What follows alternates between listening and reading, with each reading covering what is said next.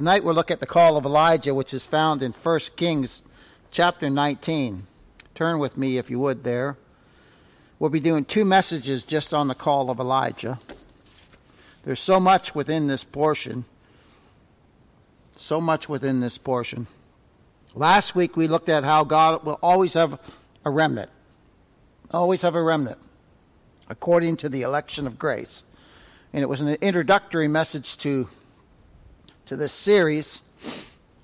And we will see as we study this wonderful life of Elijah, the prophet, that he performed more miracles than any other prophet in the Old Testament. And again, he pictures God incarnate in the flesh. He pictures Christ incarnate in the flesh. His miracles are miracles of mercy. Miracles of mercy.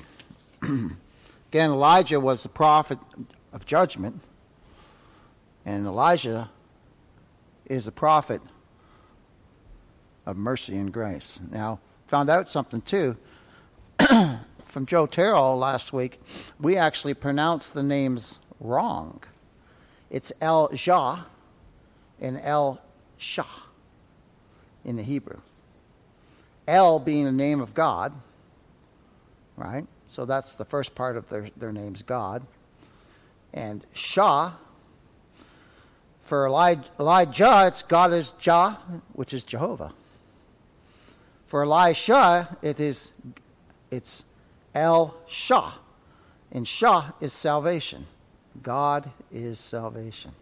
Isn't that wonderful? That's absolutely wonderful, isn't it? Oh my. And last week we looked at how God will always have a remnant according to the election of grace. And we saw that Elijah, he thought he was the only one left. He said, I'm the only one left in Israel. I'm the only one left. And look at what it says in verse 18 and 19 of 1 Kings chapter 19. We find out here that God has a remnant still. The nation had went off into gross idolatry, but he has a remnant. And this isn't even including Judah. This is just including the tribes of Israel. And Judah wasn't included in this number. Oh my. Elijah thought he was the only believer, but the one he thought, I'm the only one true believer in the true God, the true and living God. And God says, no, you're not. I've got 7,000 more in Israel who have not yet bowed their knee to Baal. Look at this. Verse 18, yet I have left me 7,000 in Israel, all the knees which have not bowed unto Baal, and every mouth which hath not kissed him. Oh my. And in 1 Kings verse 16, we see the first mention of Elijah the prophet in the scriptures. This is the first mention of Elijah the prophets in the scriptures, is in verse 16. And Juha, son of Nimshah, shalt thou anoint to be king over Israel, and Elisha, the son of Shaphat, and Beli Meholah, shalt thou anoint to be prophet in thy room. That's the first mention of Elijah in the scriptures, right there. And as we read our text, we will see that Elijah had no idea that he was a prophet of God. Now, we already see in verse 16, God's already called him a prophet. He's his man. But Elijah hadn't been called yet. And God says, he's a prophet. He's one of mine. Is that not so how it happened with us? We had no idea we were heirs and joint heirs. We had no idea. Do you know the Spirit of God's Son come into our heart because we're his sons? That's why we're born again. Because we're his people. We're the elect of God. Everyone else just gets passed by, beloved. And there's nothing special in us. There's nothing special in us that would cause us to be blessed by our great God. Nothing at all. Nothing at all. So Elijah has no idea that God has appointed him to be a prophet. And look what it says in verse 16 there. Look what it says in verse 16. It says, shall thou anoint to be prophet in thy room? God's already ordained that he's going to be the prophet. He's already ordained it. Now, we're going to see Elijah's not looking for any of this. He's not looking for any of this at all. He has no idea of his call. And this is true of every born-again, blood-washed saint. You know why? We have no idea before we're saved that we're one of God's elect. But the Scripture declares that God hath not appointed us to wrath. Over in 1 Thessalonians 5, verses 9 and 10, it says, God hath not appointed us to wrath, that being God's people. God the Father has not appointed us to wrath. Why? Because the wrath that was due us, who did it fall upon? It fell upon Christ. It fell upon the substitute. So we're not appointed to wrath. My, oh my. This is the work of God. It says, God has not appointed us to wrath, but to obtain salvation by our Lord Jesus Christ. That's the only way we can obtain salvation. It can't be by anything we do. I was talking to a fellow this week, and he says, well, what do we differ on? And I said, the will. And he goes, well, I believe God's sovereign. I said, yeah. And he goes, well, what is it? I said, it's the will. And he goes, oh, you believe that when we fell, that we totally fell, right? And I said, yeah. And he goes, well, I believe the will didn't fall. You know what? In all the times that I've witnessed to people, I've never heard that. So everything fell according to him but the will. So now I've got some questions for him. Is the will sinless? How can it be? How can it be? No. I'll tell you what, when we fell in Adam, beloved, we fell totally. And we were plunged into darkness. See, Chris Cunningham, a good friend of mine back down south, I haven't talked to him in a long time, but when I talked to him, I had a great talk with him, and he said, you get it wrong with the fall, you get it wrong with it all. See? You get it wrong with the fall of man. That fall was total. We were plunged into darkness and wickedness and sin, beloved. Our minds, our wills, everything. Why do we die? The wages of sin is death, right? Sin kills us, beloved. It kills us. Now, thankfully for the believer in Christ, when we die, we don't go to hell. We go to glory. I was just reading yesterday, but they executed this Muslim fella. And he said, I'm at peace. I'm ready to go. And I said to Vicky, could you imagine that? The second he died, he's in hell. My, oh my. He not at peace. Let me tell you, he ain't at peace. There's only one mediator between God and men. There's only one way to heaven, and that's the Lord Jesus Christ. And God hath not appointed us to wrath, but to obtain salvation by our Lord Jesus Christ, by his complete and finished work, who died for us, Paul writes to the Thessalonians. Whether we wake or sleep, whether we're alive or dead, we should live together with him. That goes into the thing with we should glorify God in everything we do, right? Do everything to the glory of God. Oh my. My, oh my. So every true born-again, blood-washed believer is not looking for Christ. Christ seeks us out. He finds us. And we will see in our text tonight that the calling of Elijah, the prophet, Elijah will take Elijah's office. He's the successor. When the Lord has had Elijah finish his course, then Elijah will come in. But there's going to be about 10 years where Elijah's going to serve him.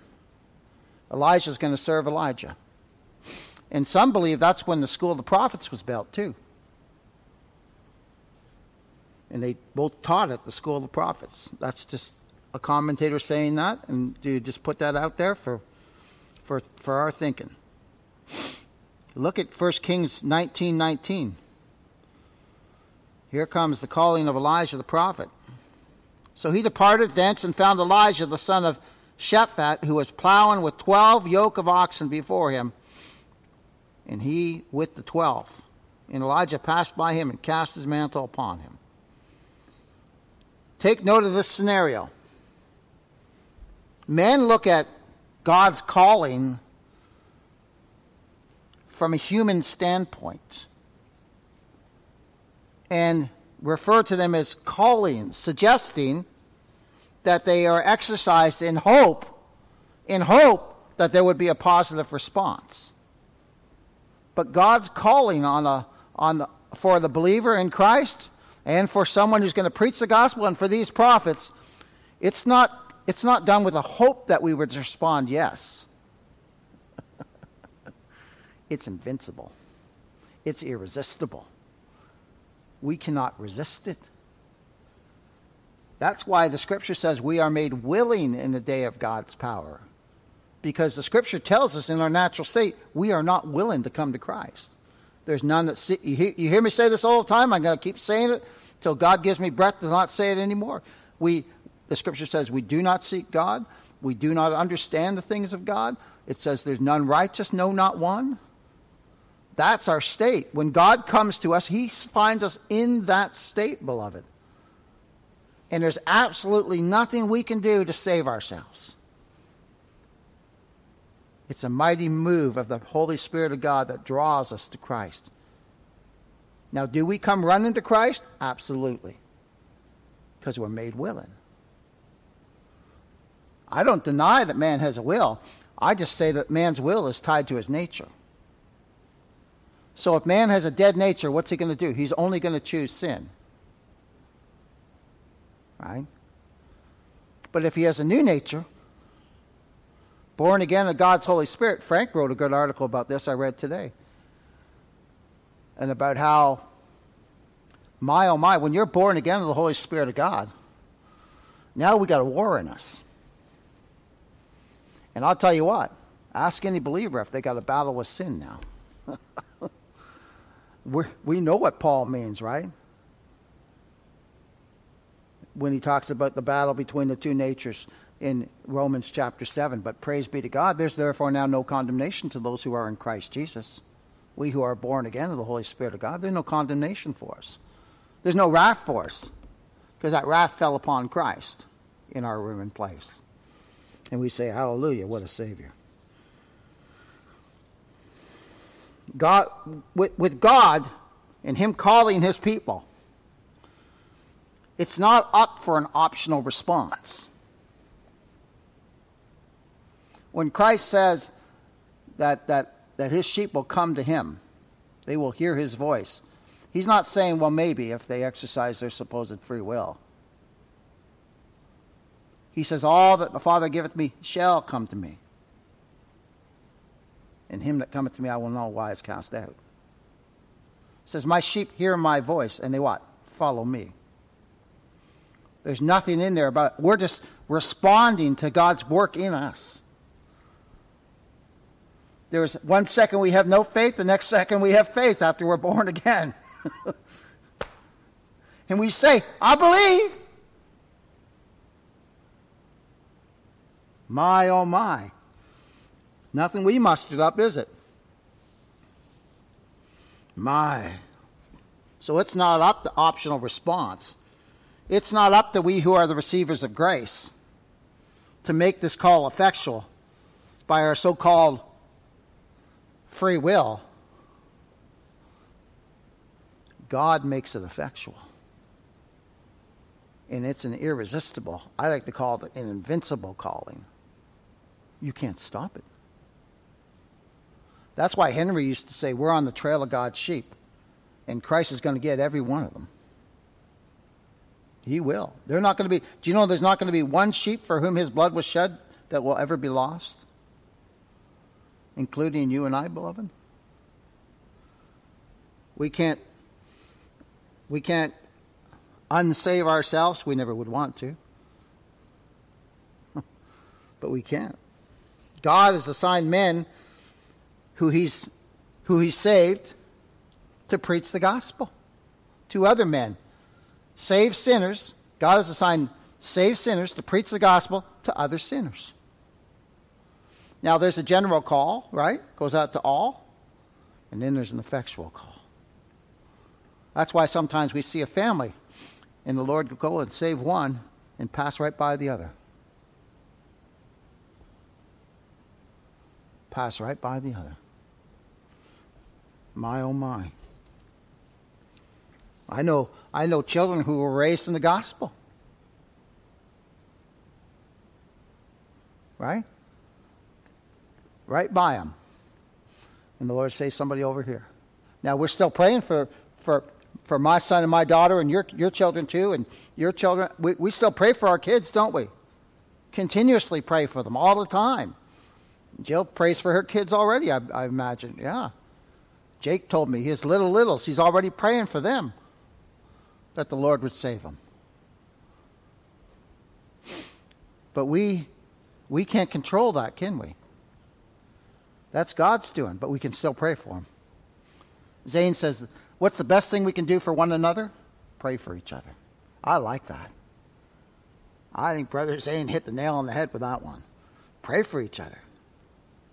Pray for our loved ones. God has assigned, again, men to call others to belief and repentance. The general call goes out. Flee to Christ. Flee to Christ. But that's different than the effectual call, which only God can perform. And he does so on his elect. Again, he makes us willing in the day of his power. And this call to salvation is nowhere dependent upon the one doing the calling, right? By preaching, or by the receiver. It's not dependent on either of us. It's dependent upon God Almighty and God alone. God the Holy Spirit must move.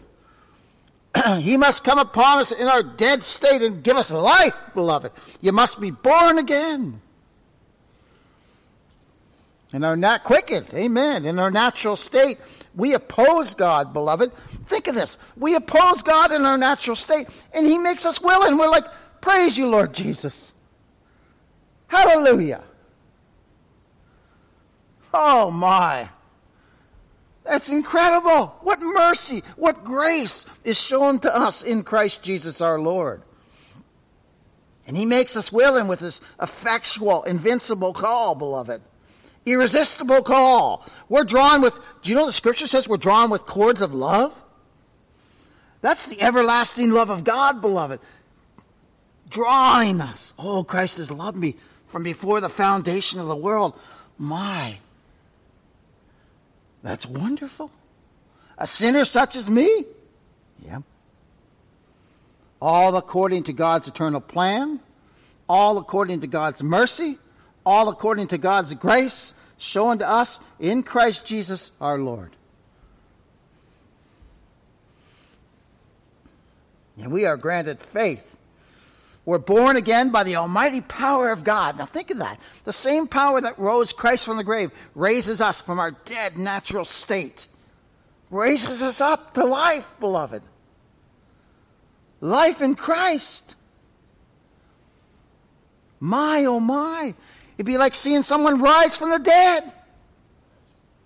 Lazarus, come forth.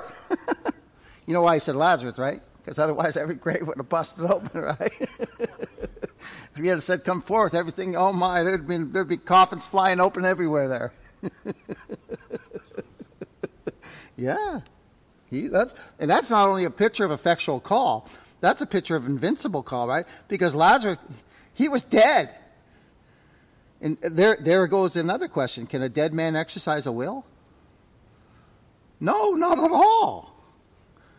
When we see people who have passed away, they have no will. Their will's not going, okay, well, I'm going to get up out of this coffin. I'm going to go down and have a coffee with you, and I'm going to crawl back in. No. They're dead. They have no movement, no life. And that's how we are. That's how God finds us, beloved. That's how he finds us. My, oh my. And we wholly cast our souls upon Christ, don't we? All because of the work of God. And then we learn all through our walk Through this life we learn salvations of the Lord, salvations of the Lord, salvations of the Lord. And we can hear that every day and just keep praising God, can't we? Because we've been taught the truth of it. Salvations of the Lord, not of man, lest any man should boast. Not of works, lest any man should boast. Let's read verses 15 to 21. And we'll see the effectual, invincible call of God for Elijah to be the prophet in Elijah's place. And the Lord said unto him, Go, return on thy way to the wilderness of Damascus, and when thou comest, anoint Hazael to be king over Syria. And Jehu, the son of Nimshi, shalt thou anoint to be king over Israel.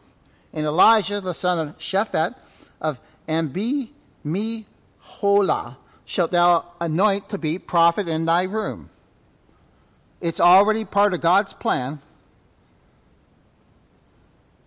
that Elijah would be the prophet to succeed Elijah, and he hadn't even been called yet. Look at that. That shows our God's sovereignty, beloved. That shows his sovereignty. And it shall come to pass that him that escapeth the sword of Hazael shall Jehu slay, and him that escapeth the sword of Jehu shall Elijah slay. Yet I have left me 7,000 in Israel, all the knees which have not bowed unto Baal, and every mouth which hath not kissed him. Now look at this, verses 19 to 21.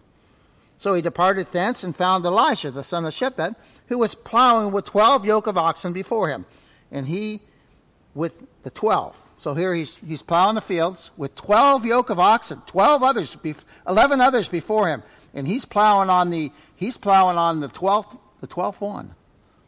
Several commentators said his family is very wealthy. To have that many oxen plowing a field, that's a lot of folks. And Elijah passed by him and cast his mantle upon him. Did he say a word? He just went by him, cast his mantle upon him. He kept walking. How do we know he kept walking? And he left the oxen and ran after Elijah. Elijah just walking off. Cast his mantle and was like, okay, I'm going to keep walking. And he said, let me, I pray thee, kiss my father and my mother, and then I will follow thee. And he said unto him, go back again, for what have I done to thee? He didn't say nothing to him. What have I done to thee? And he returned back from him and took a yoke of oxen and slew them and boiled their flesh with the instruments of the oxen and gave unto the people, and they did eat. Then he arose and went after Elijah and ministered unto him. Now here's the call of Elisha.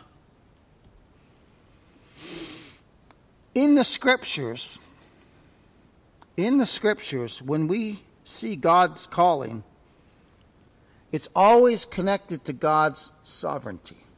Turn, if you would, to Romans chapter 8. It's always connected to God's predestinated purpose, his plan. We saw in that scripture I read in 1 Thessalonians, God hath not appointed us to wrath, but to obtain salvation. That was all through Jesus Christ our Lord. That was all part of God's predestinated plan and purpose, that we would be saved. Look at this, Romans chapter 8, verses 28 to 30. And we know that all things work together for good, to them that love God, to them who are the called according to his purpose. All things. We don't always see that, but it's true. Everything works for our good. For whom he did foreknow, he also did predestinate to be conformed to the image of his Son. You mentioned predestination and people get a little upset. Well, tell them we believe that we're predestinated to be conformed to the image of the Son. And watch them try to dance out of that. No one would be opposed to the believer being conformed to the image of Christ. My, oh my, no believer would be opposed to that. Do you want to be more holy? Do you hate sin now? Are you looking forward to being in heaven and not having any sin at all? Oh my. That he might be the firstborn among many brethren. Moreover, whom he did predestinate, look at this, them he also what? Called. So it was part of Elijah being a prophet, was part of God's predestinated plan. Just as for you and I to be believers was part of God's predestinated plan. Whether people believe it or not, whether they oppose it, that doesn't change the fact, does it?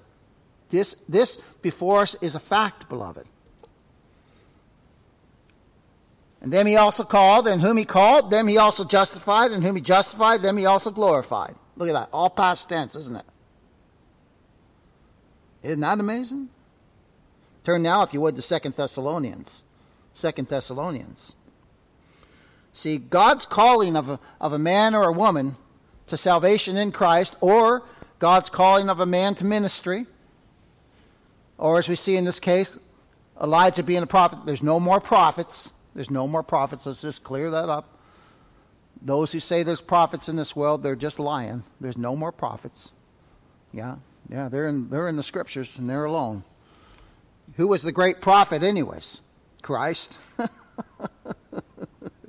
He's the great prophet, beloved. Oh my. Oh my. Look at this. 2 Thessalonians 2, 13 and 14. Now remember, the churches at Thessalonica were young churches in Christ. Young churches established. And people say, well, you shouldn't teach election to young churches. Well, he mentioned it in First Thessalonians, and look what he mentions here too again. But we are bound to always give thanks. But we are bound to give thanks always to God for you. So he's writing to the saints there. Brethren, beloved of the Lord. Look at that. Beloved of the Lord. Love with a divine love. My. Oh my. Let's just meditate on that sometime, eh? Just beloved of the Lord. Because God hath from the beginning chosen you. When? From the beginning. Well, from the beginning of my life? No. No. From eternity. From eternity. Chosen us. To what? To salvation. Why do we believe? Why do we believe as believers? Because God chose us to salvation. Isn't that something? That's wonderful. Through how? Through sanctification of the Spirit, you must be born again, and belief of the truth. You must believe on Christ, right? Two things that are must. We must be born again. We must believe on Christ. He who does not believe on Christ is damned. He who believes on Christ shall be with him forever in glory. And who made us to differ? Who made us to differ from all the folks we know? Only God. Nothing we did at all. All by the grace and mercy of God. My, it's absolutely wonderful. So when God calls a believer, he enables us to come to Christ. Do you know that? We have no ability to come to Christ. You know God enables us to come to Christ? Because by faith, what do? We look to Christ. Who does the faith come from? God. It's a gift of God, not of works, lest any man should boast. He enables us, beloved. He enables we who are rebels, natural in our natural state. And now we praise him. Oh, what a great God we serve, beloved. Oh, he's made us willing in the day of his power. He's regenerated us by his almighty power, made us willing by his almighty power, and given us faith as a gift. Faith in Christ. And when we consider God's calling, we find out that when we consider our salvation, we find out it's simply but a disclosure of his great plan and purpose. Isn't that wonderful? It's simply a disclosure of his eternal purpose. He eternally purposed us to be saved. It's wonderful. And in the matter of calling one to the office of prophet, it's a revelation of the eternal purpose of God. My, oh my. Look, turn if you would one more place over to Jeremiah. We're going to be turning to a couple places actually. Jeremiah, and then put your finger in Galatians chapter 4. Jeremiah though, look at this. This is absolutely wonderful.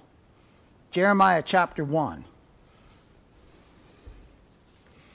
Look at this. How long has God known us? How long has God known us? Before we were formed in the womb. Do you know that? Oh, this is wonderful. I'll tell you what. It's getting me excited. Amen. Look at Jeremiah. Look at this wonderful truth. Jeremiah chapter 1, verses 4 and 5. Then the word of the Lord came unto me, saying, before I formed thee in the belly, before we were even conceived, beloved, I knew you. I knew you. Before we were even conceived. And before thou comest forth out of the womb, I sanctified thee. How? How? Oh, God hath from the beginning chosen you to salvation through sanctification of the Spirit and belief of the truth, beloved. And look at this. And I ordained thee a prophet unto the nations. Do you know God ordains the salvation of every one of his sheep? Now, Jeremiah was ordained to be a prophet. Elijah was ordained to be a prophet. Elijah was ordained to be a prophet. Right? Isaiah was ordained to be a prophet. You can go through all the Old Testament names. They were all ordained to be a prophet. But, first and foremost, they were all ordained in Christ to be God's people. Do you know they were chosen the same time we were in Christ? You ever think of that? I remember Spurgeon saying that. He said, we were chosen the same time Paul was chosen, the same time all the Old Testaments were chosen in Christ before the foundation of the world. Somebody said, well, how can God do that? Oh, if you start to learn who God is and how infinite he is and how we cannot understand his ways, right? And by God-given faith, we believe, right? We believe. Our God's great. He can do all things. There's nothing he cannot do. So, it is a truth that every sinner saved by God's grace is ordained to salvation. And when he or she is called by the grace of God through the preaching of the gospel, that call is a disclosure. It's a disclosure, beloved, that Christ has already redeemed them. I preach a gospel of a successful salvation that's already done, and God does the saving. It's already finished, beloved. And there's absolutely nothing for us to do. Christ has already redeemed his people at Calvary's cross. Now the Holy Spirit is going out and fetching them and gathering them. And he will get every single one of God's sheep who are lost in their natural state. Look at this in Galatians chapter 4. Who appear like they're goats, but they've never been goats. They have never been goats. Galatians chapter 4. Oh my. Galatians chapter 4, we read verses 1 to 7. Oh, the gospel reveals, now listen to, a gospel reveals a salvation that's complete. It's done. There's nothing to be taken away and there's nothing to be added to it. It's already finished.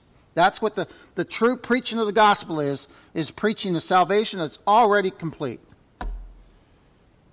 And it reveals the fact of a finished work done for God's people, for us, for his elect. Even before we were born again. We were redeemed before we were even born again, brother. Oh my! We were heirs of salvation when it looked like we were goats. We were children of God. And then one day, at the appointed time, at the exact appointed time by God, we heard the shepherd's voice. And we were born again by the Holy Spirit of God. Ooh, look at this. Galatians chapter 4, verses 1 to 7. Now I say that the heir, as long as he is a child, differeth nothing from a servant, though he be Lord of all. Look at that. Though we possess everything in Christ, we have no clue. No clue. Look at this. But is under tutors and governors until the appointed time of the Father. Even so, we, when we were children, were in bondage under the elements of the world. But when the fullness of time was come, God sent forth his Son, made of a woman, made under the law, to redeem them that were, where were we? That were under the law. Schoolmaster, that's what that is, yeah? Under the law, that we might receive the adoptions of sons. And I love this next verse. Look at this is a mountaintop scripture. Look at this. And because ye are sons, because we're sons, because we're heirs, we look like goats. But because we're heirs, what does God do? He sends the Spirit of his Son into our hearts. And now we cry, Abba, Father. It's magnificent. It's absolutely magnificent. Oh, what a Savior. And because ye are sons, God did this. He has sent forth the Spirit of his Son into your hearts. And we're born again, crying, Abba, Father. Wherefore thou art no more a servant, but a son. And if a son, then an heir of God through Christ. My goodness. Did we have any idea we were heirs of God before the Lord saved us? We didn't even care about God. I'll tell you, I have never seen mercy like this. I have never seen love like this. As much as I love my wife and my kids and love you all, this love, this mercy we have set here before us, and because ye are sons, God has sent forth the Spirit of his Son into your hearts, crying, Abba, Father. Oh, my. My. Do you know we actually possess then, what we're reading here? We actually possessed eternal salvation in Christ. And when the hearing and the believing of the gospel occurred, we were born again, right? But we were unaware that salvation was already complete. It was already finished. In God's economy, it was done, right? But we didn't know that. We didn't even know. I think of how I was before the Lord saved me. My thoughts of God, my speech. I'm ashamed. And I had no idea, though, that even back then, that God had purposed and planned and redeemed me 2,000 years ago at Calvary's cross. I'm nothing special. All of us would say that, right? All of us say that. We're nothing special. Oh, but God is so good. You know, he chooses the weak things of the world to confound the wise. Oh, it's amazing. We were already secured in Christ by the perfect sin-atoning work of the Lord Jesus Christ. We were enemies in our minds with God, but we see here that we were heirs. And because we're sons, God sends the Spirit. He sent the Holy Spirit. What did Christ say? I'm going to send you a comforter. My, oh my. Elijah was born a prophet, didn't even know it. You know that? Did he not say did he not say to Jeremiah, you were born a prophet? In what we read? He was ordained by God. Elijah was ordained by God to be a prophet. We were ordained by God to be believers in Christ Jesus our Lord. That's absolutely amazing. That's absolutely amazing. My. All according to God's sovereign eternal plan. The fact that he was already a prophet is suggested actually in our text when Elijah was commanded to anoint him as a prophet. In God's eyes, he's already a prophet. Look at this. Look at verses 15 and 16. And the Lord said unto him, Go, return on thy way to the wilderness of Damascus, and when thou comest, anoint Hazael to be king over Syria, and Jehu the son of Nimshi shalt thou anoint to be king over Israel. Now, this is God setting up kings, isn't it? And Elijah, the son of Shaphat, of Abel-meholah, shalt thou anoint to be prophet in thy room. God's already purposed it. This is, again, before Elijah is even called. Yeah, Elisha. And Elijah's anointing is grouped in there with the anointing of Hazael as king in Syria and Jehu, who's anointing as king of Israel. Now, after Elijah's call, Elijah still had some things to do that were ordained by God for him to do, for him to finish in the course of his ministry. And Elisha was already ordained, though, to the office of prophet. He's already ordained. In the purpose of God, it's already happened. But God had also purposed that he would serve Elijah for a certain season. For a certain season. Oh my. And then he would become the prophet in the room and place of Elijah. And the fact that Elijah was anointed before he assumed his office is a revelation that there will never be a time, there will never be a season that God has appointed that there will not be someone preaching his word. There will always be someone. There will always be a remnant. And think of this, even during the 400 years of silence between Malachi and Matthew, no prophet arose. No prophet arose. But the Pharisees kept the word safe, didn't they? Isn't that amazing? God still preserved his word. Even when there was no prophets. He's God. He's God. There'll never be a time when what this brings forth is there'll never be a time when there's not a witness of God. The word's a witness, isn't it? Of who God is. My, oh my. And the two prophets, again, they differ by name, by one letter. Elijah is a combination of two of God's names, El, which is God, and Jah, which is Jehovah, as I said earlier. So that's Elijah.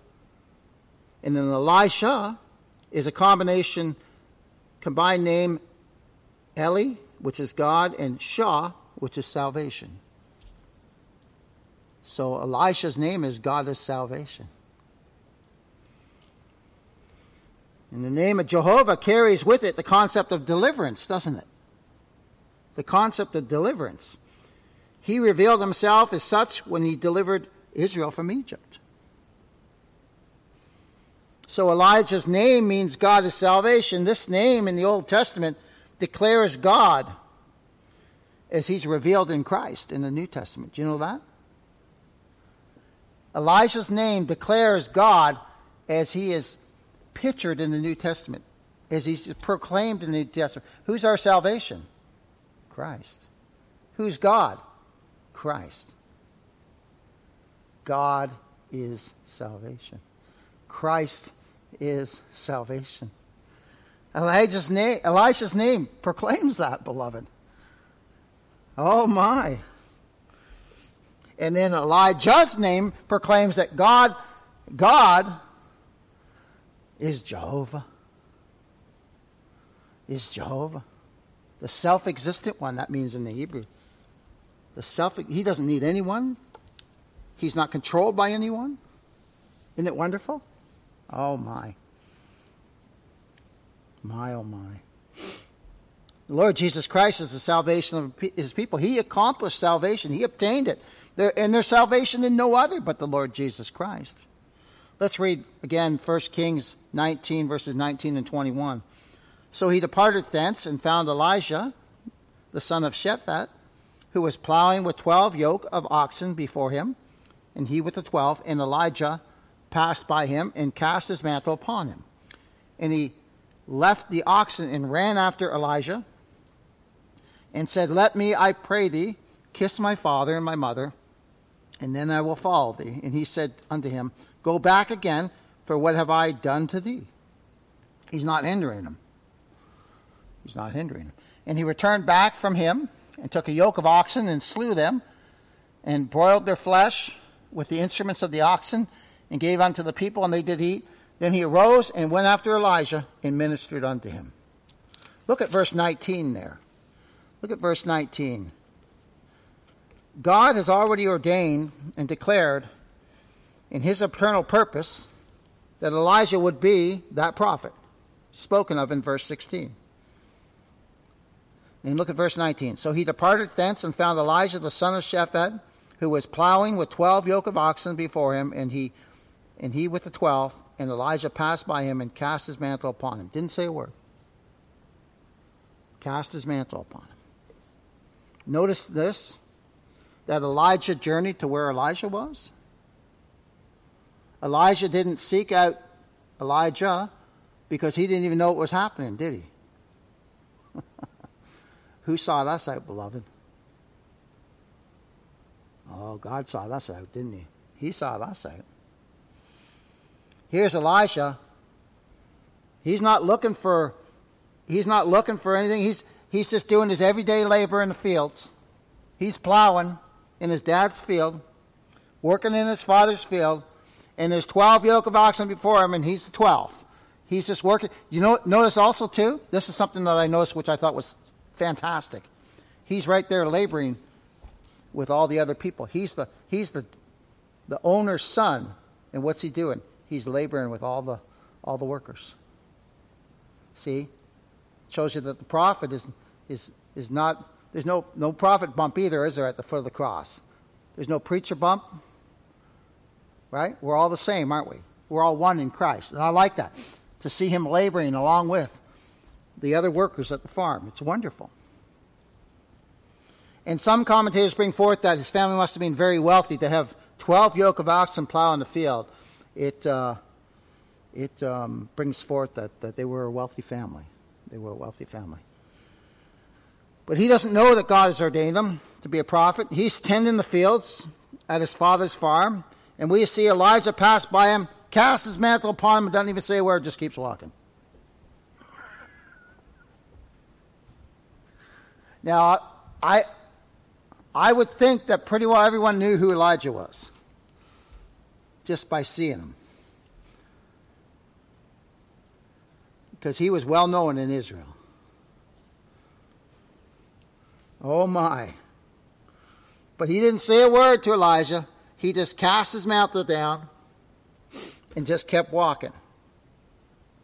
So Elijah journeyed to where Elijah was. Elijah's not looking for him. He's working away in the field.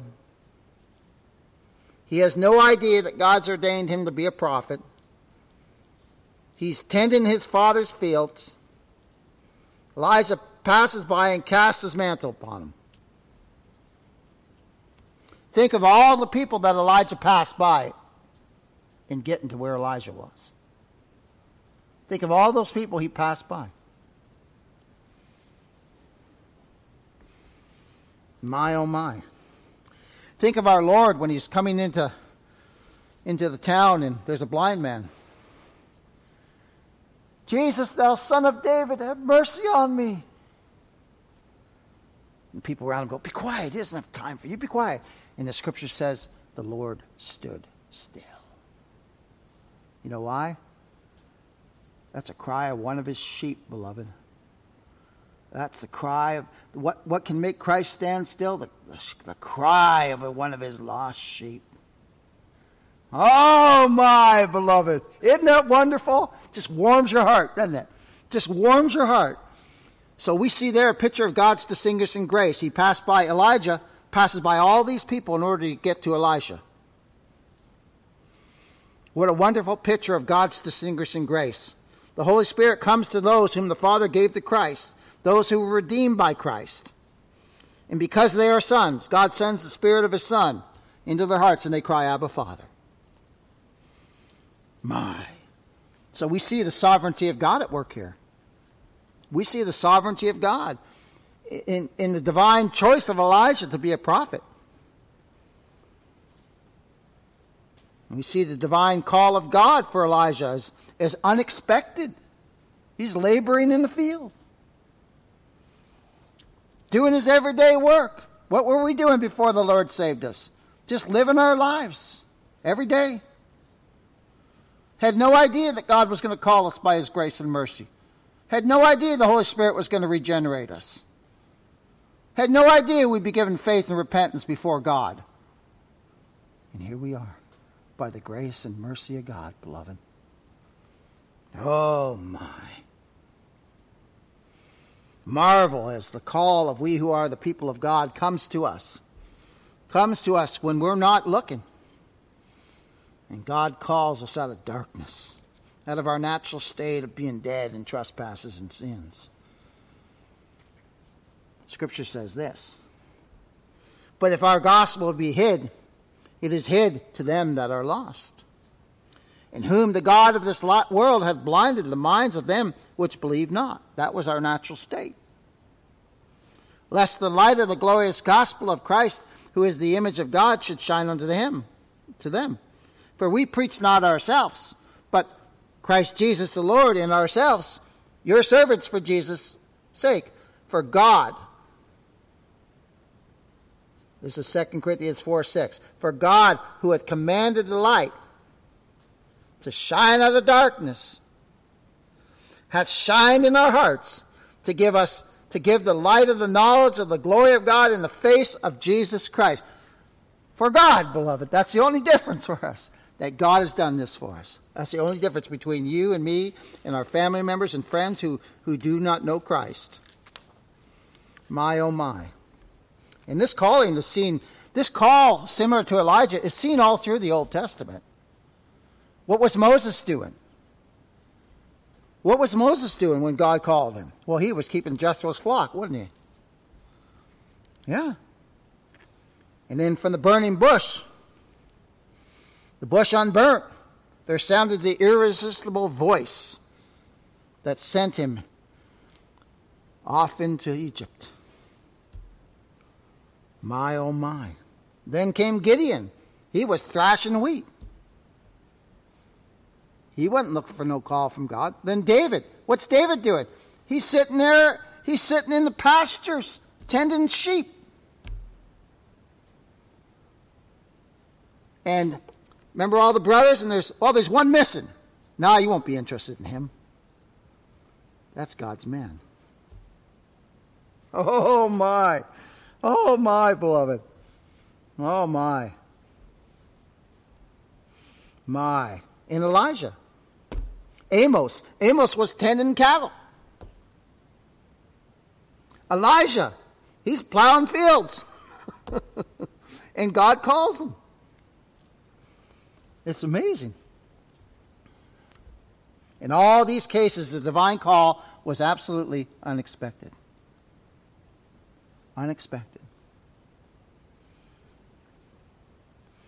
They did not seek out their calling. Also in the New Testament, in Christ's choice of the inner circle of his disciples, he comes to the son of Zebedee. The sons of Zebedee, what are they doing? Oh, they're fixing their nets. They're fixing their nets because they're going to go out fishing again. Dave, you said man makes plans, right? They're planning on going back out fishing. No, that's not what they were going to be doing. God calls them. Follow me. Make you fishers of men. They drop their nets. What do they do? Well, hold on. I got to exercise my free will. Nope. They're made willing in the day of God's power. They drop those nets and they follow Christ. Then Matthew. He's collecting taxes. He's hated among his own people because he collects taxes for the Romans. They were the most despised people of Israel. Next to the Samaritans too and all those folks. But they hated those who collected taxes for Rome. They looked at them as traitors of their nation. And here the Lord goes up to him. Follow me. What did he do? Went home get bags of money? Nope. He walked right away. He just left it all there and walked away, didn't he? Nathaniel, he's sitting under a tree. He's sitting under a tree. And the Lord said, behold, in Israel in whom is no guile. And he says, well, when have you ever seen me? And he said, you were sitting under the tree. Now, he was talking to God about something that nobody else knew. And he says, oh my, thou art the Christ. And he followed him. Oh, beloved. And that's true of every single one of us. We are called with the same invincible call. God calls us, and we drop everything and follow him. Now the things of the world don't seem as glossy as they used to, do they? My, oh my. My, oh my. God chooses whom he wills to be his instruments. Every one of us here are chosen instruments of God. Isn't that amazing? Chosen servants of God. Every one of us who are born again are chosen servants of God. And he may save 2 in this family, 1 in this family. He just goes where he wills. Right? But he's always going to get his sheep. He's always going to get his sheep. And it's all according to his divine will and purpose. If you're saved, it's all according to God's divine will and purpose. Oh, praise God. That's wonderful. That's absolutely wonderful. And every true Christian finds delight and joy and peace in the thought that God has singled us out. We marvel, why? Why me? But, oh, does it not fill your heart with joy and peace and love for our great Savior? My, oh my. Singled out from this world, and to have God's mercy bestowed upon we who are sinners from the top of our head to the bottom of our feet. To have God's grace and mercy bestowed upon us, and we're still sinners, and yet God says, I don't remember your sin anymore. Now, someone in the world would say, oh, that I can go do whatever I want. Nope. Nope. Never heard a grace preacher say that. Yeah, God will put a stop to it. Yeah, he'll put a stop to it. That's right. My, oh my. Listen to this truth from John 15. Listen to this wonderful truth about the love of God. Henceforth I call you not servants, for the servant knoweth not what his Lord doeth, but I have called you friends. Friends. For all things that I have heard of my Father I've made known unto you. Ye have not chosen me. Now, I love this verse. You talk about combat, man saying they chose him first. Any believer, look at this. That's why we say no. No, if he hadn't chosen us, we'd never would have chose him. Look what he says here. John 15:16. Ye have not chosen me, but I've chosen you and ordained you. There's another one of those words. Ordained you what? That ye should go and bring forth fruit. And that's fruit of the Holy Spirit of God. That's him working in us, beloved. And that your fruit shall remain. That whatsoever ye shall ask in your Father's name, he may give it you. These things I command you, that ye love one another. That's the one thing Satan can't counterfeit. You've heard me say that many times. He cannot counterfeit the true love that believers have for each other in Christ. He can counterfeit a lot of other things, but he can't counterfeit that. And the gospel, beloved, is the power of God unto salvation for we who believe. It's not a theological discourse. You know, the gospel is not a theological discourse. It's not. The gospel is not many things.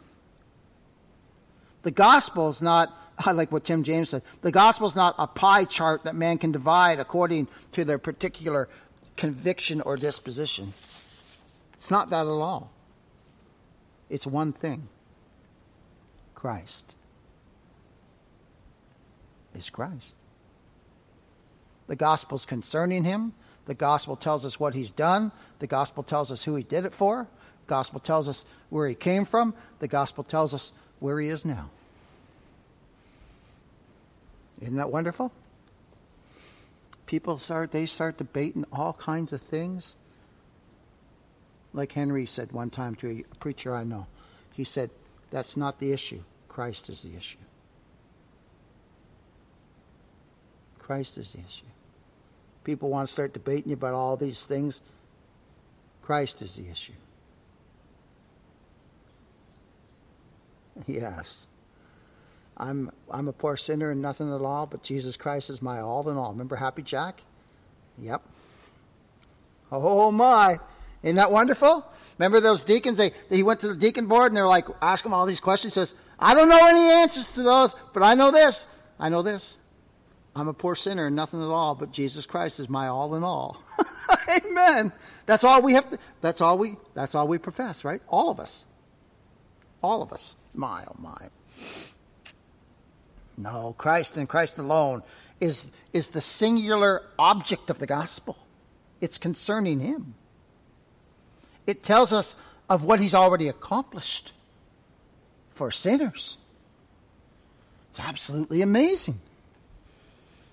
Now, sinners, just the Israelites? No, Jews and Gentiles. Jews and Gentiles. To the world, the gospel is foolishness. Oh. To the religious, Christ is a stumbling block. Remember, he is a stumbling block to the Pharisees. But to them that are called, ordained by God, called with an effectual calling, called with an invincible calling, called by the Holy Spirit of God. To us, it's the power of God unto salvation. It's the wisdom and power of God. Men and women say, oh, there must be more. There must be more. There must be an explanation that goes along with just salvation in Christ and him alone. Oh, there must be evidence. There must be works that I have to do. But the cast down and broken dirt pot spills out the light of the message. It's cryptic to all those who do not know Christ. Salvation is in Christ and him crucified. Christ and him crucified. Christ and him crucified is the simplicity and singularity of the message that sends God's enemies fleeing. Fleeing. Screaming while the believer stands in Christ by the grace of God. Turn with me if you would. We're going to close with this portion of Scripture. 1 Corinthians chapter 1. Oh my. May we meditate upon this wonderful portion of Scripture this week. Again, none of us were looking for Christ when he saved us. We were made willing in the day of his power. We were given faith to believe we were born again by the Holy Spirit of God. Look at this. 1 Corinthians chapter 1, starting in verse 18. For the preaching of the cross is to them that perish foolishness. Brother Dave, was it foolishness to you and I before we heard it? It was, wasn't it? Not no more, though. But it was then. Look at this. Look at this. But unto us which are saved, it is the power of God. That's what it is now to us. It's the power of God. It's the power of God, beloved. For it is written, I will destroy the wisdom of the wise, and will bring to nothing the understanding of the prudent. Where's the wise? Where are all these famous philosophers? They're dead and buried. Dead. Where's Christ? He's alive, beloved. He's in glory. Oh my. Where's the wise? Where's the scribe? Where are these people that wrote all these things? I told you about that fellow that used to write against God, and then they turned his house into a Bible publishing house. Printing press. Yeah, amazing. Just amazing. Oh my. Where's he? He's dead. Where's the disputer of this world? Hath God not made Hath not God made foolish the wisdom of the world? Yeah. Where's Buddha? He's just this piece of stone in a restaurant right now you go to. Right? My, oh my. Oh my. For after that in the wisdom of God, the world by wisdom knew not God. It pleased God by the foolishness of preaching to save them that believe. That's you and I. That's you and I, beloved. Look at this. Look at this. For the Jews require a sign, and the Greeks seek after wisdom. We see that on Mars Hill. The Greeks just wanted to hear something new. So Paul preached to them the unknown God. Oh my. But we preach. This is what the gospel preacher preaches. It's on our bulletin too, isn't it? Every week. This is what's most important. I was telling someone that we sing 2 songs. They said they went somewhere, they sing like 8 songs, and then a short message. And I said, well, we sing 2 songs, and then we preach the gospel because the gospel is paramount. The gospel. Everything, all our service is around the preaching of the word. The preaching of the word. Look at this. Paul writes, but we preach Christ crucified, unto the Jews a stumbling block, and unto the Greeks foolishness. But unto them which are called, both Jews and Greeks, that's us, beloved, Christ, the power of God and the wisdom of God. Because the foolishness of God is wiser than men, and the weakness of God is stronger than men. For you see your calling, brethren, how that not many wise after the flesh, not many mighty, not many noble are called. But God hath chosen the foolish things of the world. Now, foolish there means common. I'm just a common guy. Eh? We're just common guys. Common. Yeah, and foolish. Yeah. God hath chosen the foolish things of the world. Why? To confound the wise. They don't understand it. And God hath chosen the weak things of the world to confound the things which are mighty. See, the world says, well, that surely if anyone should be, it should be the strong guy who's God just chooses the weak things of the world. The common things of the world. Now there's a few who are mighty. There's a few who are noble, but not many. No, God chosen the foolish things of the world to confound the wise. God had chosen the weak things of the world to confound the things that are mighty, and base things of the world. Wicked things of the world. And things which are despised. Yeah. Had God chosen. Yeah, I see me all through there. Do you? My. Yea, and things which are not, to bring to naught things that are. That no. Why does he choose the weak, the despised, the wicked? Because God gets all the glory. We know what God saved us from, beloved. We know. We know who we were before we were saved. We know even who we are after we're saved. My, oh my. But isn't this wonderful? This is wonderful. What a Savior. That no flesh should glory in his presence. We got nothing to glory about except in Christ. We have, and we know it. We know it. Here we were. We used to serve self. We used to exalt self. We used to want, what was the old saying? Get everything you can. You know, make yourself happy. Eat, drink, and be merry, for tomorrow we die. Well, now, we glory in the Lord. We glory in what he's done for us. He saved us.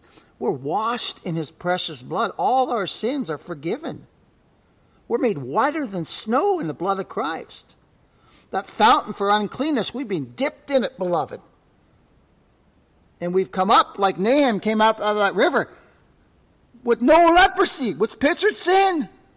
Gone. We're going to see that too, because that happened with Elijah. Elijah's the one who said, go dip yourself in the Jordan 7 times. And he said, I got lots of rivers at home. He got all mad. And his servant said, just do it. What can it hurt? Just do it. Oh, my.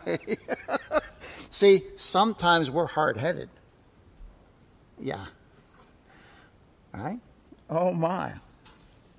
Look at this, though. That no flesh should glory in his presence, but of him are ye, being us, in Christ Jesus, who of God is made unto us. He's all our wisdom. He's the Lord our righteousness.